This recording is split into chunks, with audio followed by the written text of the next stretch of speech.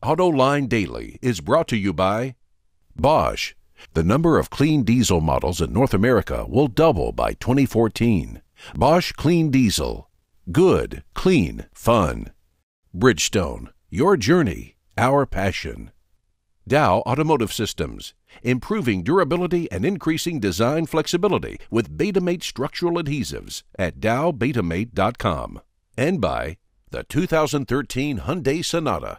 Learn more at HyundaiSonata.com. Hello and welcome to AutoLine Daily for August 14. I'm John McElroy, and here are some of the latest developments in the automotive industry. The Insurance Institute for Highway Safety is making its crash tests tougher. It just added a new small overlap frontal crash test in which 25% of a car's front end on the driver's side strikes a 5-foot-tall barrier at 40 miles an hour, which is supposed to mimic crashing into a tree or a utility pole. 11 mid-size luxury or near-luxury sedans were tested, and only the Acura TL and Volvo S60 received good ratings, while the Infiniti G earned an acceptable rating. But the Acura TSX, BMW 3 Series, Lincoln MKZ, and VW CC were rated marginal. The Mercedes C-Class, Lexus IS and ES, and Audi A4 were rated poor. The IIHS says this is going to help reduce the number of deaths from frontal crashes, but if you ask me, it looks like this test is just designed to peel the side off a car. Stop-start systems help automakers meet fuel economy standards, but many drivers just don't like them. In our experience, BMW may have the worst stop-start system in the business, especially on the 328 and 528. And maybe that's why BMW will allow dealers to reprogram the system. Owners already can turn off the stop-start by pushing a button on the dash. However, once you turn the car off, that stop-start is reactivated the next time you start the car. Now BMW is allowing owners to activate a system that will start the car in the same mode as when it was shut down. Automakers are getting to be very bullish on what they call drop-in fuels. These are synthetic fuels that can be used in gasoline or diesel engines without any modifications. They can be made from biomass, which gets melted down in a pyrolysis process without any oxygen. That forms a sort of sludge that's kind of like crude oil that can then be processed into anything from bunker fuel to high-octane gasoline. Or drop-in fuels can be synthesized from natural gas. The advantage is that they're a liquid that could be distributed just as gasoline is today. Here's Candace Wheeler, a technical fellow at GM R&D and one of the foremost experts on fuels in the world. So there's a lot of companies out there looking at making things that are direct replacements for diesel and gasoline. And one of the pulls for that is really the airline industry and the military, because the airline industry gets taxed, a carbon tax, every time they fly into Europe and fly back out. So they have a big incentive to try to move towards renewables. But they need something that's compatible with their existing planes. They aren't going to change the plane, and the military is not going to change their steamers and Air Force carriers and things like that. So these fuels have to actually look like and perform like, traditional petroleum-based fuels. And that's what we're producing, so it's pretty exciting. That segment is from an upcoming episode of our television show, AutoLine This Week, and we'll let you know when that show is going to run.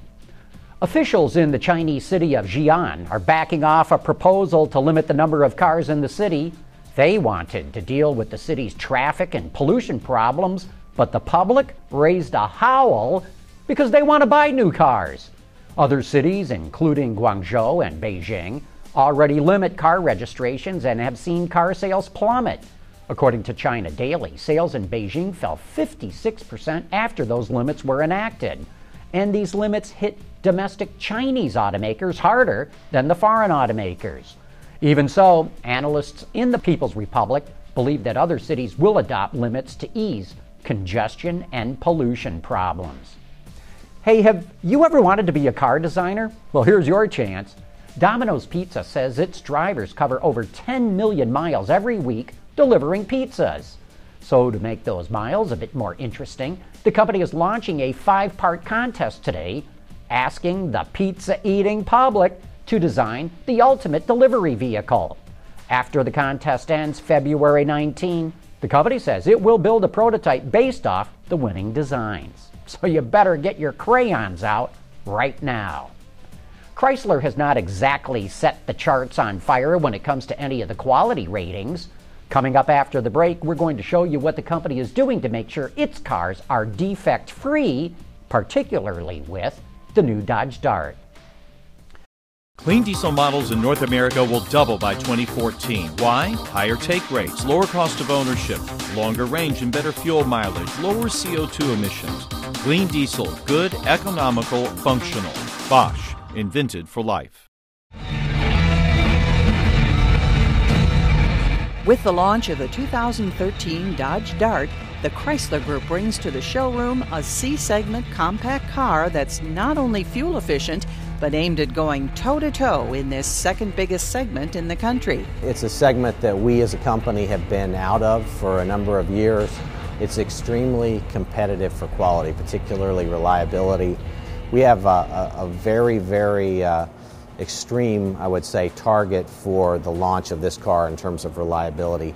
And we've gotten all of the engineers and the supplier quality, people from purchasing, manufacturing engineers, everybody together to get on the same page and understand what's the target for this car and what are we going to have to do differently. What did we learn from all of the launches last summer, and what are we going to do differently in order to hit this really tough target. Extensive testing at the company's Chelsea Proving Grounds in Chelsea, Michigan, one of several Dart test sites across the country, helped double mileage testing on the Dart to 8.5 million miles over road surfaces far more extreme in roughness and grade than any road conditions the average customer would normally encounter. The teams also subjected the Dart to extreme temperature and humidity validations and added some new processes. One of the latest things that we have now with our new alliance with our Fiat partners is that we're putting a more lateral loading into our testing. And so that new technique is something that's going to give us a more well-rounded product for our customer. Because we want the customer to be happy, not just when they get it out of the showroom floor. My job is to make sure that they're happy with it all the way through the life of the vehicle. Another key target of durability and reliability is making sure everything on the Dart, from seat comfort to doors to electronic devices, works first time, every time. Test drivers like these at the Reliability Test Facility in Auburn Hills, Michigan, spend day and night on the road making sure nothing gets overlooked. In this place, these cars that we're driving, the drivers and a passenger actually have a script that they go through, and they operate all of the electronics on the car in a randomized way to poke the buttons in different sequences, try everything, connect everything. They connect their phones, they connect USB sticks, lots of things to try to see if there are issues with the electronics in the car. And when they find an issue, they log it, the engineers come over and we fix it. The Dart's quality achievements also reflect some good genes inherited from an overachieving Italian cousin. The Dart, the platform, if you will, is based on the Alfa Romeo Giulietta. We call it the CUS-wide platform. So what it is the Alfa Romeo Giulietta that has been widened and made a little bit longer for the U.S. market. The leadership of the company really understands that if we don't build a quality product, we don't have any reason to exist, in the eyes of the customer. So we're doing things, we're making investments that maybe in the past we wouldn't have made. Even this building that we're sitting in is something that didn't used to exist. Obviously, a significant investment in people and time and resources, the vehicles that we actually use for the testing and so forth. But it's all aimed at making us competitive with the best in the market for quality, which will, drive our business success in the future. To control variability, Chrysler is staggering the launch of the Dart. It just started building models with the dual-clutch transmission last week, and other models will be phased in only as the company is sure that the quality is right.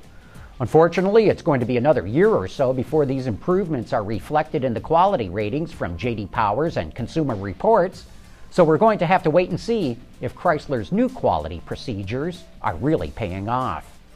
Hey, remember, we got a great show coming up Thursday night when that auto extremist and I head over to Woodward Avenue to do Autoline After Hours with the Dream Cruisers as the backdrop.